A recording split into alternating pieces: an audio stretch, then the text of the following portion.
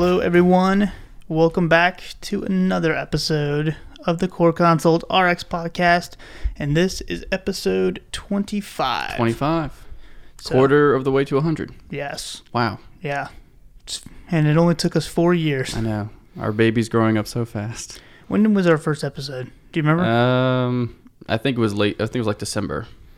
Yeah. But then we took like a break. That was our pilot, you know. That was our pilot. So actually, the pilot never actually made it to... No, it didn't. Because we recorded one. It was terrible. You guys should be thankful it didn't make it to the air. Yeah. So the published pilot was in December, and I think we started everything else early 2018. Yeah. So this is our year. This is the year of the podcast. The year of the podcast.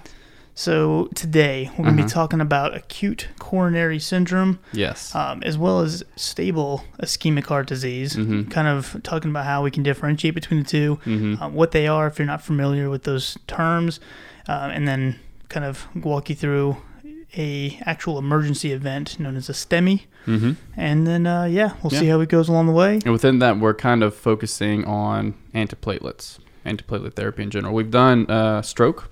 I think if you go back to the early days, we did a stroke case and a podcast on stroke.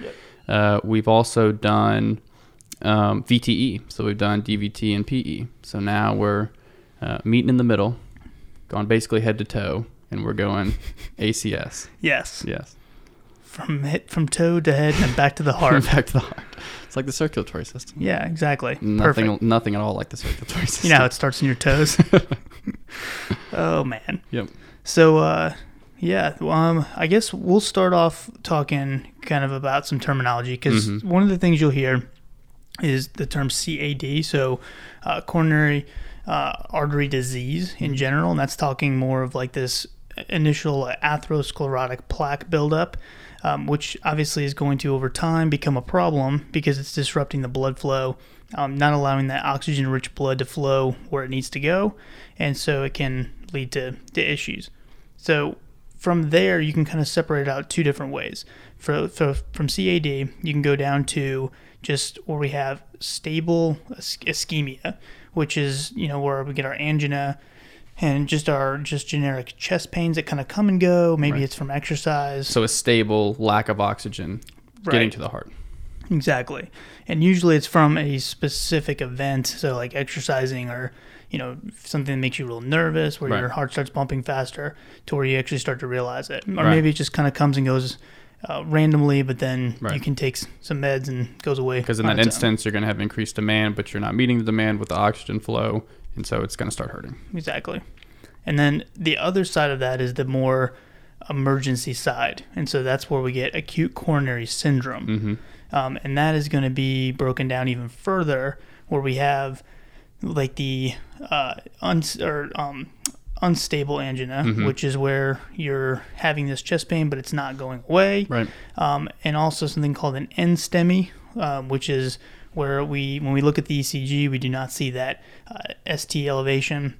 And so those could kind of get lumped together a lot of times because they're not necessarily as serious, so to speak, as the STEMI, which is a myocardial infarction that actually has a ST segment elevation. Yep. So that's some of the terminology. We're going to walk through how we kind of treat those. We're not going to spend a ton of time walking through each one, but we're definitely focusing more on STEMI and PCI and what to do before and long-term antiplatelet therapy after. Right. So that's some of the terminology.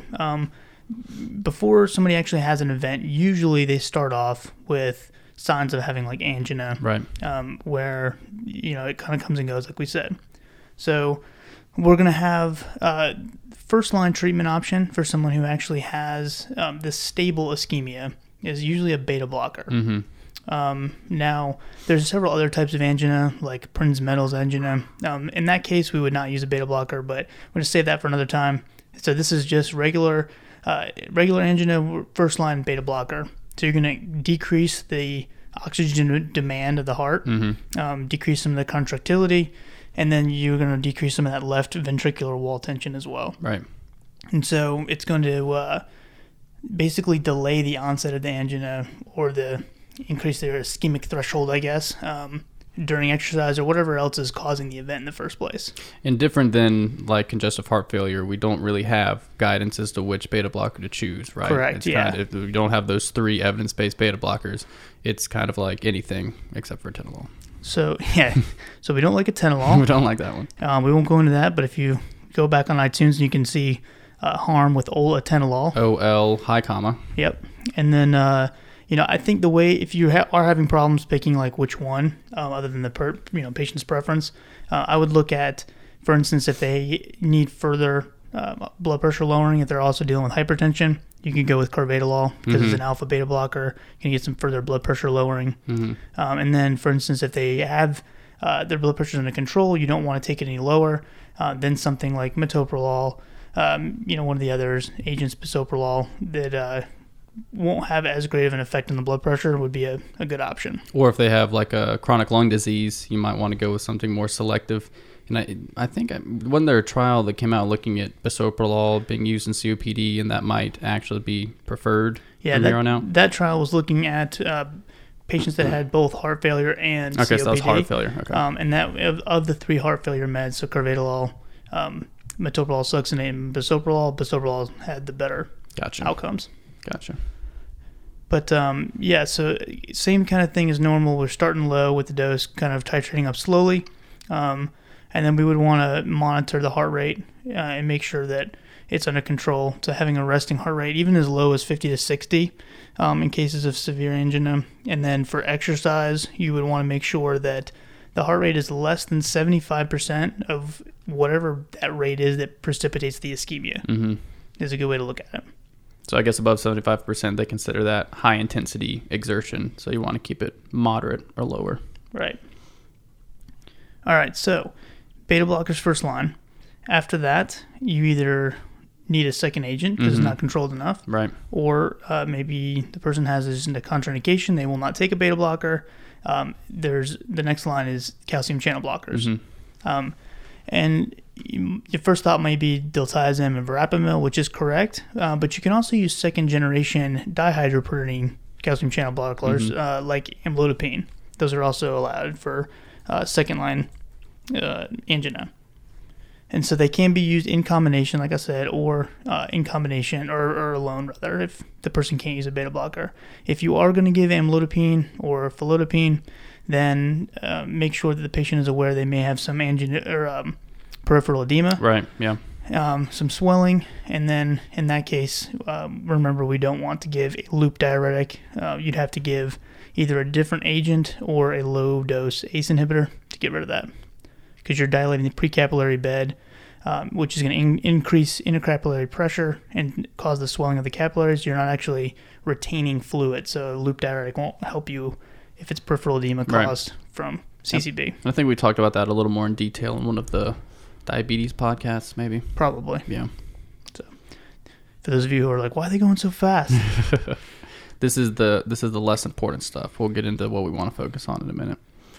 But after that, you might consider a nitrate, and a lot of times for at least acute anginal symptoms, they'll go with a sublingual preparation. So you'll see the little amber vials of the 25 tablets of nitroglycerin that all the elderly ladies carry around in their purse with them. And they'll just put one of those under their tongue if they are having pain. After 5 minutes, if the pain persists, they do it again. And if the pain persists after that, they call 911. They can take it a third time. But in that case, then they're having a situation where they would need to go to the hospital. Besides the sublingual tablets, there's also a translingual spray and also a sublingual powder. I can't imagine the powder tastes very good, and I'm pretty sure the spray, the nitro mist, is pretty expensive still. I wonder why you would use the powder over the tablet. Can you put it in? You can't put that in like a liquid or something because it has to go into the tongue. Yeah, and I would imagine that it wouldn't have time to mix a drink. Right. Right. Mix a sports drink. Having some chest pain. Here we go. Where's my orange juice? Like preparing your pre-workout. Exactly. But I don't know that. There may be a great answer. I'm sure there is. We'll have to look that up and get back to you guys. Because they don't make drugs for nothing. Well, sometimes if there's money involved, there's a reason why they did it.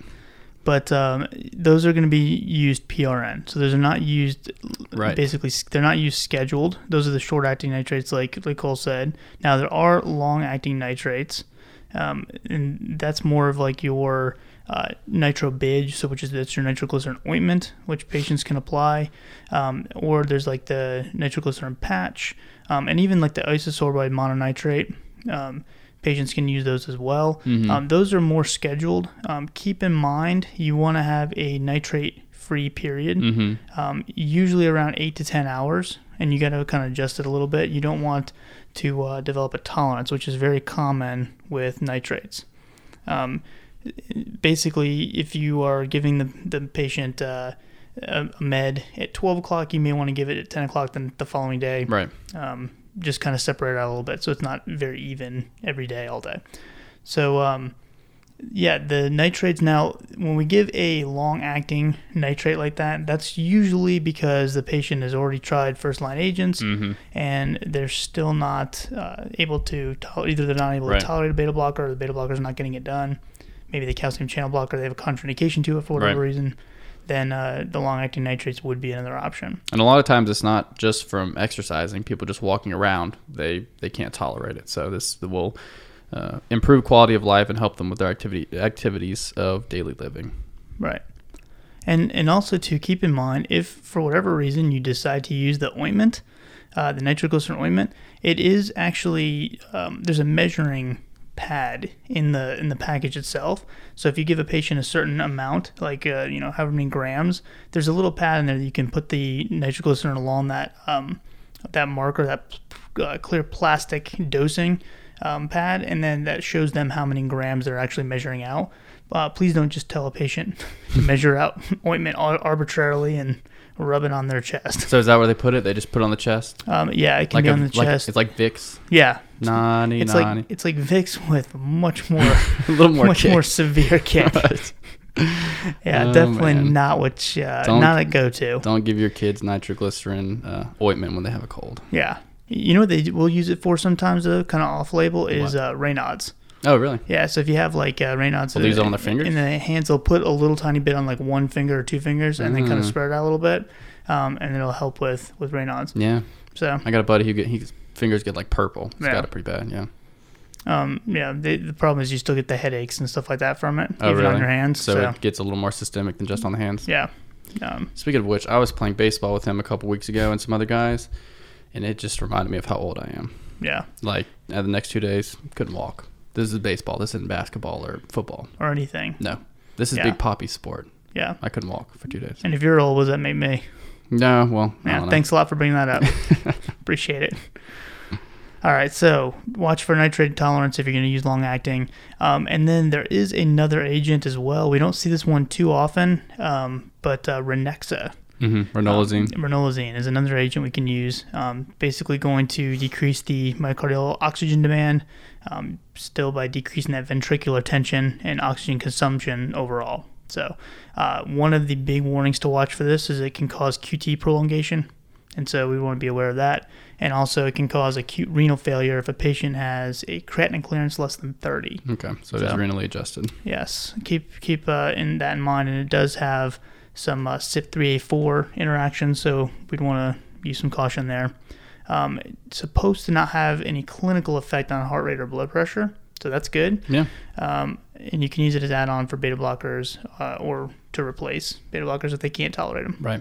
So still, though, beta blockers first line, start low, and hopefully the patient will have adverse events, and you can keep them on the beta blocker and control the angina symptoms. Good. So cool. So what if grandma has taken her sublingual nitroglycerin? She's in the ambulance on the way to the hospital. What are we doing? What's first line? So typically, the first thing they want you to do, if possible, is to chew 2 of the baby aspirin. Yes, so, uncoated. Uncoated, that's super important. Obviously, if we're trying to get it as quickly as possible into the blood, we do not want to give them enteric-coated aspirin. No. The aspirin even comes as a chewable tablet. So, and it tastes, and it's orange flavor, which is delicious. I'm assuming. I've never tried it. But that would be a better option than just chewing some nasty aspirin. Not that they really care at that point, but it doesn't seem a great idea to me to make chewable aspirin orange flavored that looks like candy and call it baby aspirin. That's just like begging for you to start giving it to your kids. 100%. Yeah. Which we do not give aspirin to kids. We don't do that. People. Remember? Because it can cause Rye syndrome. It can. Stay away from it. It can. Yeah. I actually had a kid come in on my pediatric rotation with Rye syndrome. Really? Aspirin, yeah. Interesting. Yeah. But, so 2 aspirin. If you think about it, the aspirin has irreversible binding to COX-1. And so if you think about the pathway, COX-1 is going to lead to your like thromboxane, your vasoconstrictive properties. And then COX-2, which is the other side of that puzzle, is going to lead to like your prostacyclin and some of your other dilatory chemicals. And so if you block specifically COX-1 irreversibly, you're going to shut down that thromboxane production. So the thought is that you can get some of that dilation going even before you get to the hospital. So that's what they want you to do to the aspirin. So at least 162 milligrams is the go-to. Sometimes some people will say 325. Right. But yeah, 162 at least. So at least a couple of them, not just one little baby aspirin. Right. All right, so like we said, so that's the first thing you want to do. The mnemonic that's common is MONA or MONA B, which includes morphine, oxygen, nitroglycerin, and then the aspirin. The oxygen is really if you're desatting, so I think less than 90% is when you would want to initiate oxygen. The morphine's a little controversial, right? Yeah. So the morphine, there is some worry that the morphine can eliminate some of the absorption of the antiplatelet, which is obviously the more important aspect of the treatment. And so we wouldn't want to do anything that would cause issues with that. So if the person is not having that much pain, it would probably be better to avoid the morphine. Right, because that's just for pain. There's no mortality benefit from starting the morphine. So it'd probably be good to avoid that if possible, but it's going to be clinician specific. There are definitely people that will still use it. The other thing is, while we're kind of getting them prepped and kind of even in the ambulance, they'll attach the 12 lead ECG to kind of go through and see what their ECG is looking like. They can forward those readings up to the ED that they're heading to kind of get everybody kind of on a plan of what's going to happen.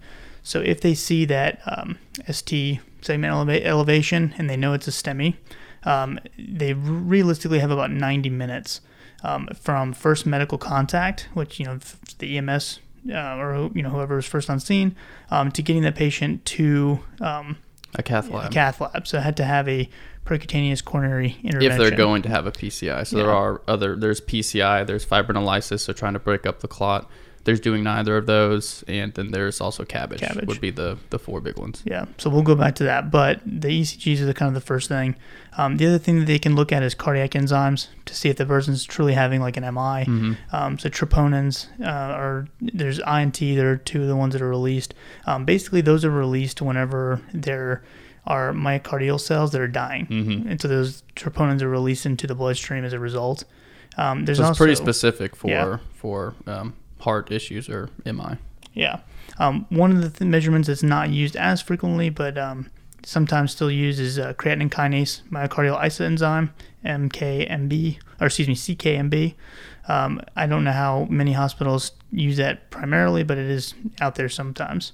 And then the troponins are detectable in the blood within 2 to 14 hours, or 2 to 12 hours, depending on the assay that's used. Yeah.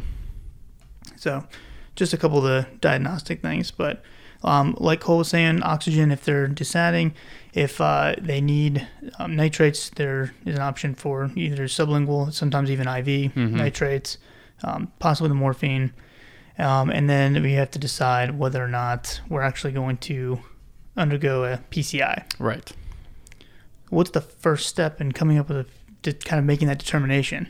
What do you want? How long it's been, I suppose. How long, and then also, does your facility have the ability to do PCI? Patients who are in remote areas, who aren't close to a big hospital, they might not have access to it. And even if they were air vac'd out, which I don't think is common at all, they probably wouldn't be able to get to one of those centers in time. So, yeah, are you even able to do it? So typically about 90 minutes, like we said, is the time frame. They don't want you to go above that. You start to run the risk of, we know that PCI has benefit, especially over things like fibrinolysis. But once you get past that 90-minute window, we start losing some of that benefit pretty rapidly. Yeah. So that becomes the question of whether or not we're going to continue. But if it's been that 90-minute window and the person doesn't have any sort of other contraindications and the facility has a cath lab, then they would probably go ahead and do a PCI. And that's what we're going to focus on is you're having a STEMI. So this is a STEMI. This isn't unstable angina or in-STEMI. And then it's been determined you got there in the correct amount of time, your facility can do it. So we're going to go ahead with the PCI. So you've already gotten the aspirin load, hopefully, in the EMS before you got here. But then they want to go ahead and get dual antiplatelet therapy on board before you go into the cath lab. So frequently they would start either ticagrelor or prasugrel, right? Mm-hmm. And then... well, I guess it depends on the place because some of the hospitals will still use clopidogrel as well. Right. There's definitely some studies that show that depending on the situation, but typically we have a more benefit, better outcomes when we use prasugrel or Brilinta. And compared to Plavix, clopidogrel. And the issue of that, the other piece of that is that you have more bleed risk with the newer agents. Right. So you have to take that into account. But those antiplatelets, one of those three would typically be used. Let's talk too real quick, because I don't know how many people are familiar with what even a PCI is. Oh yeah, let's talk about a PCI. Yeah, I don't even think we said the whole name yet. Yeah, I said it earlier, just real quick. Okay, good. But percutaneous coronary intervention, what that is they basically insert this, and there's going to be, if a cardiologist hears this, they're going to go crazy. But basically what they're doing is they're inserting a guide wire down the artery. So once they know kind of like where the obstruction is, they send this guide wire down. And they call it a catheter because it's similar to, unfortunately, a catheter. Yeah. They'll send it up through the artery, and then they will send up this balloon basically that's deflated. It'll go up through the artery to where the area is that's causing the blockage.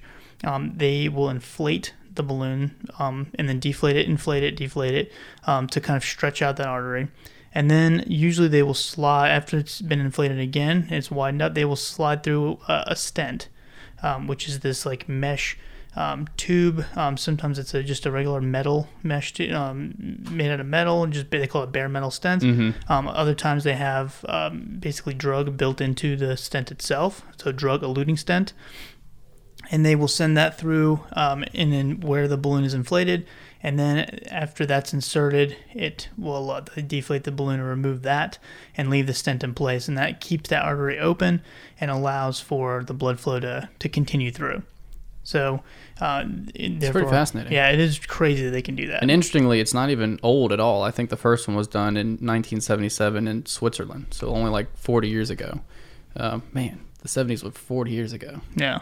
And could you imagine getting that done in Switzerland back then? I know. Oh, you're going to do what? You're going to stick what in me and blow what up? Stick a balloon in me? All right, let's try it. Yeah, all right, Andreas Grutznig. That was his name. Was it really? That was his name, yeah. God, I didn't just make that up. I was going to say, wow. No, that was the guy. Okay, I was like, that was super stereotypical and also slightly offensive probably to somebody listening. That's his real name. Okay, never mind. I'm giving him a shout out. Yeah, 40, he's probably still, he might still be alive. Who knows? Lots more than I am, that's for sure. I would have never thought to do that. But so the bare metal stent versus the drug-eluting stent, the reason the drug-eluting stent kind of came about was basically you would get this endothelial cell regrowth where the stent was placed. And so the cells would kind of like regrow around the stent. Well, the drug-eluting stent would kind of prolong that from happening. And so, the bare metal stent, the original stents, we would have this thrombotic event. So you'd actually get the stent thrombus. Right. From what you're trying to fix the thrombus with, yeah. And so you get some issues with that. So they came up with drug-eluting, which then would stop some of that endothelial regrowth. However, what they found out later on was that, yes, you stop it initially, but then it actually increases your chances of having a thrombus later on. So you still have to use antiplatelet therapy long Yes. term. Yeah. And sometimes, especially if the PCI is not an emergency and it's scheduled, which we'll come back to this, but you actually have to treat with antiplatelet therapy longer, dual antiplatelet therapy longer, and the drug-eluting in a drug-eluting stent. So it's kind of interesting. And we'll talk about it later on, but the reason you don't have to treat forever is because it's really that metal portion that's causing the increased risk for a thrombus. And so after a while, it kind of becomes one with the endothelium, and it endothelializes, and the risk isn't really there anymore. So that's why you treat for these. We'll talk about it, but 6 to 12 months or an additional 18 to 24. We'll go through that as we go on. So yeah, so you've done the PCI, but you also need to anticoagulate, right? So the two frequent options for anticoagulation before the PCI are either unfractionated heparin, they dose it weight-based, or you can use bivalirudin is another option, which is also renally adjusted if in a patient who has renal issues, but frequently they load with that as well and then continue it throughout the procedure. Right, and that's just with STEMI. Yes, we're only talking STEMI with PCI. Yeah, so when you get on to like non-STEMI, they do use enoxaparin, unfractionated heparin, fondaparin. So there's other options, but for STEMI, think unfractionated heparin and bivalirudin. Yeah. And that's, again, if they're having PCI, because if they're not having PCI, then there's some other options as well. Right. But we'll talk about those. So we're still, talking the PCI route. They came in STEMI, PCI. They're getting their antiplatelet therapy, a loading dose. They've had their aspirin, had their oxygen maybe their morphine. They had their anticoagulation, PCI surgery or procedure, if you will. Yeah. And hopefully problem fixed. So I think it is considered a non-surgical procedure. Just they'll tell patients that to put their mind at ease because they'll frequently get some type of sedative or even a benzo beforehand to calm them down because it can be uncomfortable. They'll either stick it in the wrist, or they'll also go femoral artery. Yeah. So that's crazy. That still blows my mind every time I think about that. That they can get from there to the heart with a wire and fix things. Yeah. That's awesome. With a balloon. I know. Crazy. But we need to see if we can get a cardiac thoracic surgeon on here at some point. That'd be awesome. Really cool. Yeah, probably could describe it a whole lot better than we can. Maybe. I don't know. I don't know about that. We have a way with words. Oh, boy. All right, so where do we want to go from here? I guess treatment therapy after that? Yeah, so that's initial kind of leading up to the PCI. Everybody's getting aspirin. Everybody's getting P2Y12s in this case. And then what happens? Procedure's gone well. The stent's in. They didn't have a thrombus. We got to do something after that, right? Yeah, so leaving the hospital. Typically, these patients will be on aspirin indefinitely. Right. So that's the one that's going to stay on. And this is 81 milligram aspirin. We're treating with baby aspirin, not the 325. And that's important because, especially with ticagrelor, treating with aspirin over 100 milligrams is shown to decrease the effectiveness. We want to keep it under 100 milligrams. Yes. So Plato was the study that compared the ticagrelor with clopidogrel. And it was superior. However, all those patients that were receiving aspirin, when they kind of looked at like a subgroup analysis, a post hoc analysis, if you will, they noticed that for the patients that had doses of aspirin above 100 milligrams, those patients kind of lost the benefits of the ticagrelor. So that's why that recommendation came about, where we don't want to go above those doses. Right. So definitely not. Plus, the bleed risk is higher with aspirin 325, and we know that the bleed risk is going to be higher compared to clopidogrel anyway with ticagrelor or prasugrel. So we want to make sure that we minimize that as much as possible. Exactly. So the other thing would be beta blockers typically will be put back on. So that's the B part of the MONA B. As long as there's not basically contraindication. Right. Like a fluid overload would be an instance where you wouldn't want to, if they had heart failure as well, or if it induced heart failure, you would want to wait till they're euvolemic and stable to start the beta blocker.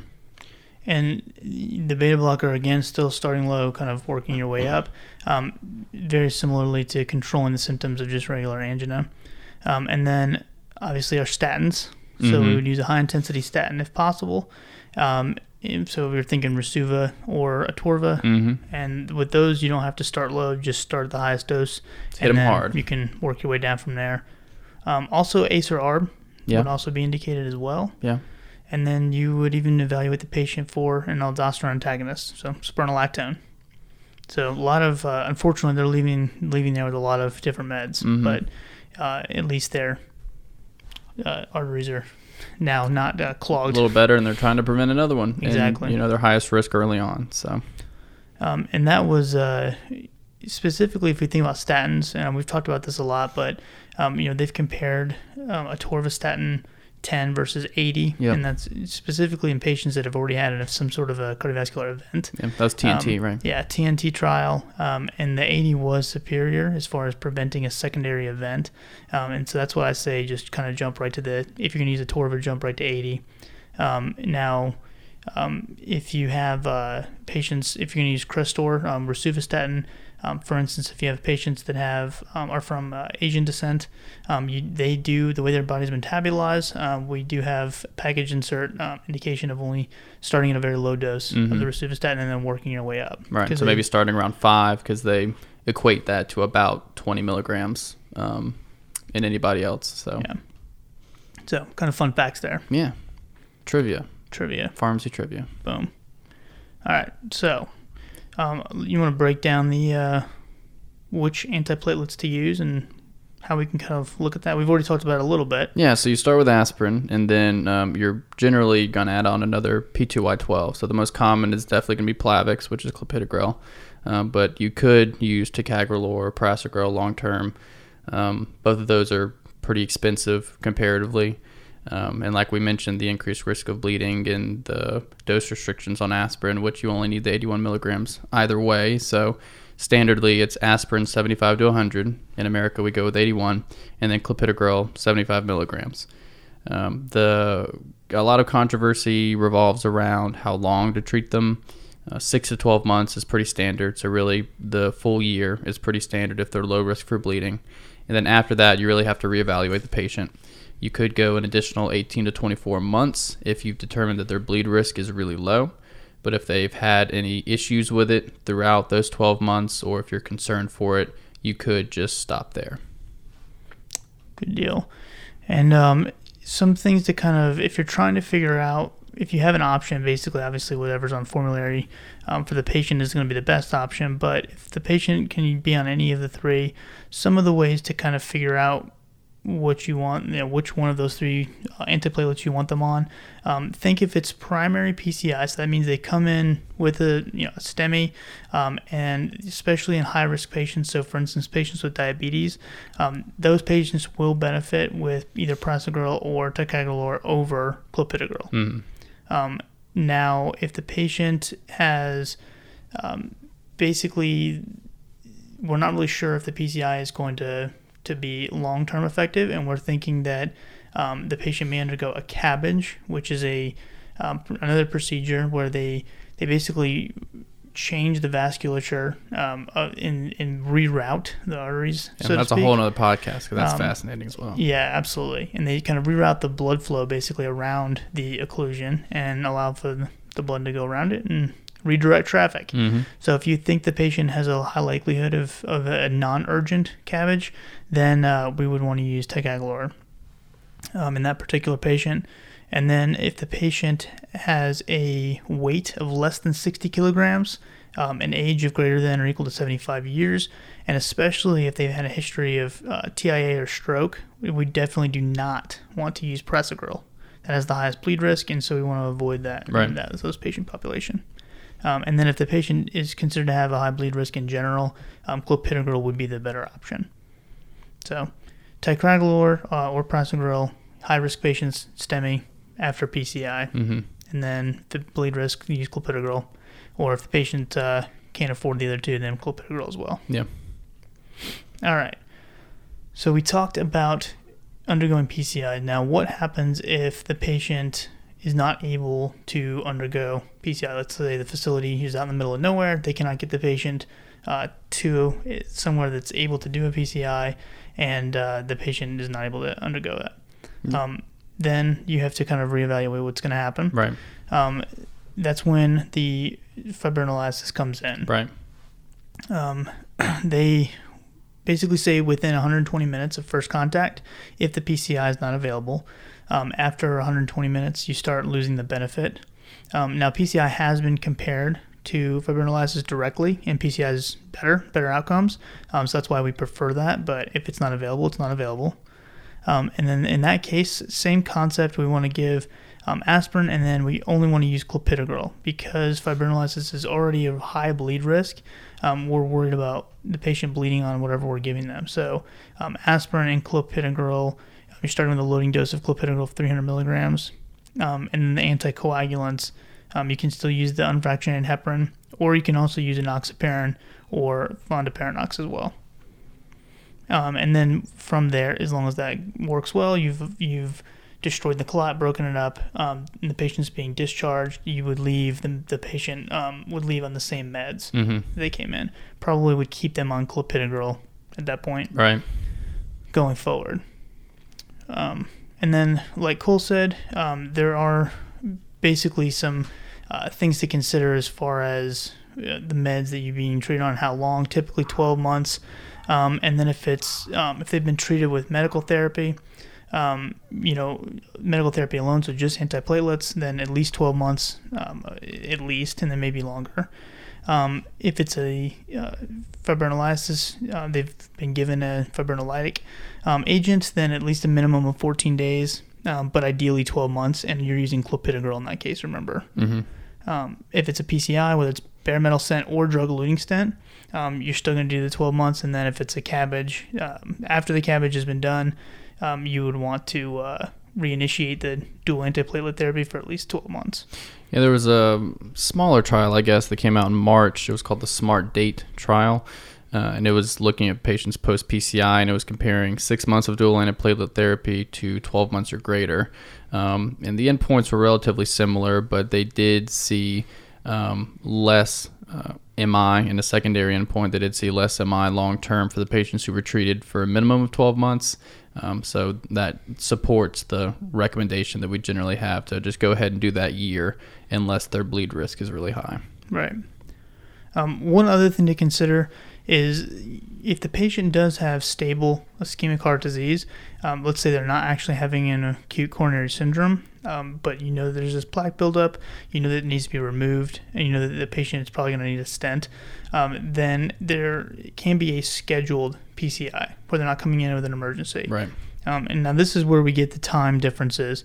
If the patient has a bare metal stent, they need to use the clopidogrel antiplatelet, the dual antiplatelet therapy post-PCI for at least a month, so 1 month, because we're blocking it at the beginning, but afterwards, after that endothelial regrowth happens, we're not really worried about it. Right. And if the patient has a drug-eluting stent, you'd probably want to use for at least 6 months. And so that's non-emergent PCI. Exactly. So scheduled, and then also there can be a scheduled CABG as well, and that's still going to be 12 months of using a dual antiplatelet therapy. Right. Keep in mind if the patient comes in or they're being scheduled for CABG, then you would want to stop the clopidogrel or ticagrelor for at least 5 days before undergoing the CABG, 7 days for prasugrel. But if it was an emergency situation, usually 24 to 48 hours would be sufficient. Right. They would undergo the procedure. Yeah. But yeah, that is a very, very rough breakdown of STEMI, how to go through that. Basically, depending on what your practice setting is, it's really just kind of important to be familiar with the procedures. Yeah, they'll have a protocol. Absolutely. For sure. And, the other thing, and we'll talk to the pharmacist for a second, if you do have a prescription that comes through and the patient has a prescription for 300 milligrams of clopidogrel as a loading dose, don't freak out. Mm-hmm. That means they're probably... or even 600. Sometimes they need to do 600 milligram loading doses. Yeah, absolutely. So that means that the patient probably has a scheduled PCI coming up, and so don't freak out. The other thing to consider, if you see a patient that is on the dual antiplatelet therapy and they are also on anticoagulation long-term, so let's say they're on apixaban, Eliquis, and they're on the ticagrelor and aspirin, there may be a reason for that as well. Triple therapy obviously puts you at very high much bleed higher risk. Yeah. And there's a huge debate on whether or not that's appropriate. But there's certain indications, such as if a patient has AFib and their CHA2DS2 score is high enough to where they need to be anticoagulated long term, then they may need to be on something like Eliquis as well as to do antiplatelet therapy short term. Yeah, and there was a trial that came out, and I can't remember what it was called, so I'd like to go pull it. But it was basically looking at the triple therapy in patients who had a stent and they had chronic AFib compared to dual therapy of just one antiplatelet and the anticoagulant. And I think they did kind of, at least in this trial, it looked like the event rate was similar between the two, but the bleed risk was higher in triple therapy. And I remember on one of my rotations we went through it, and it was supporting not necessarily doing triple therapy. It was like brand new. So yeah, not saying you should do that, but there is data out there comparing the two and trying to figure out if it's worth the bleed risk or if it's safe to just do double therapy of anticoagulant and antiplatelet. Yeah. And, speaking back to the pharmacist, the big thing is going to be, if you do see this, it's fine to question it, but I've actually seen patients where the pharmacist refused to fill their anticoagulant because they're trying to get in touch with a cardiologist. Right. And, that can definitely be very dangerous as well. Yeah. Especially if it's AFib and, post-PCI, then, if the patient were to have an elevated stroke risk and you stop abruptly giving them their DOAC, and that could definitely increase cause the risk right some there. Huge problems Within 24 hours, yeah. So be very, very aware of that and use some clinical judgment. Yeah. So it's fine to call and follow up, but absolutely. if you need to be aware that this is something that can happen, so they need their drugs. Yeah. They need their meds. So, and don't, to come in for their Z-Pack because they're having some respiratory problems to your family medicine clinic. Don't freak out if you see, give them, med record and figure out what's going on, but don't just automatically freak out if you see them on 3 different agents. Right. All right. And if you want to go look up the trials on your own, like I said, the Plato trial was the ticagrelor versus clopidogrel, and then also the Triton TIMI 38 was prasugrel versus clopidogrel in ACS.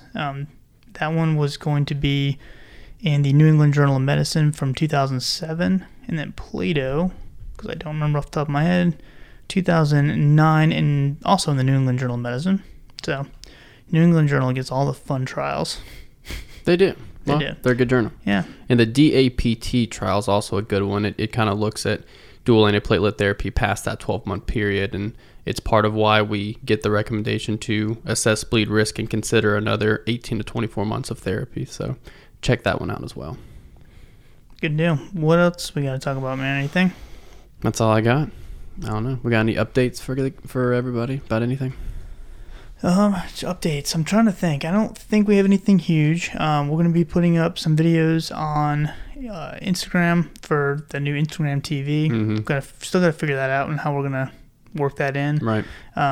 Also, too, we are doing live Instagram now for all of our podcast episodes. So for those of you who like to listen to them after the fact, if you want to be a part of the podcast and ask questions in real time, feel free. We can see your questions now. We have it set up so we can actually view the questions as they come up, and we will do a better job as far as letting people know when we're actually scheduling a podcast. Yeah. So if we misspeak, like when I said that gout occurs in an artery instead of a joint the other day, you can correct us live and we can fix it. Yeah, we can all laugh at cold together. So yeah, that's the next thing, and then kind of going on from there, we'll just keep taking it step by step, and let us know if there's anything you want us to cover, and we'll keep trying to make it better, keep trying to find new ways to improve and bring the quality and the content to next level. Yeah, we took on another acute situation. A lot of times we kind of dabble in the outpatient chronic stuff, but took on another inpatient hospital situation. So good. Did it very gracefully, I might add. Yes, absolutely. All right. So we will see you guys. Thank you guys so much for listening. Please feel free to leave any comments, questions, concerns. Email us, hit us up on social media, and we will see you next time. Thanks.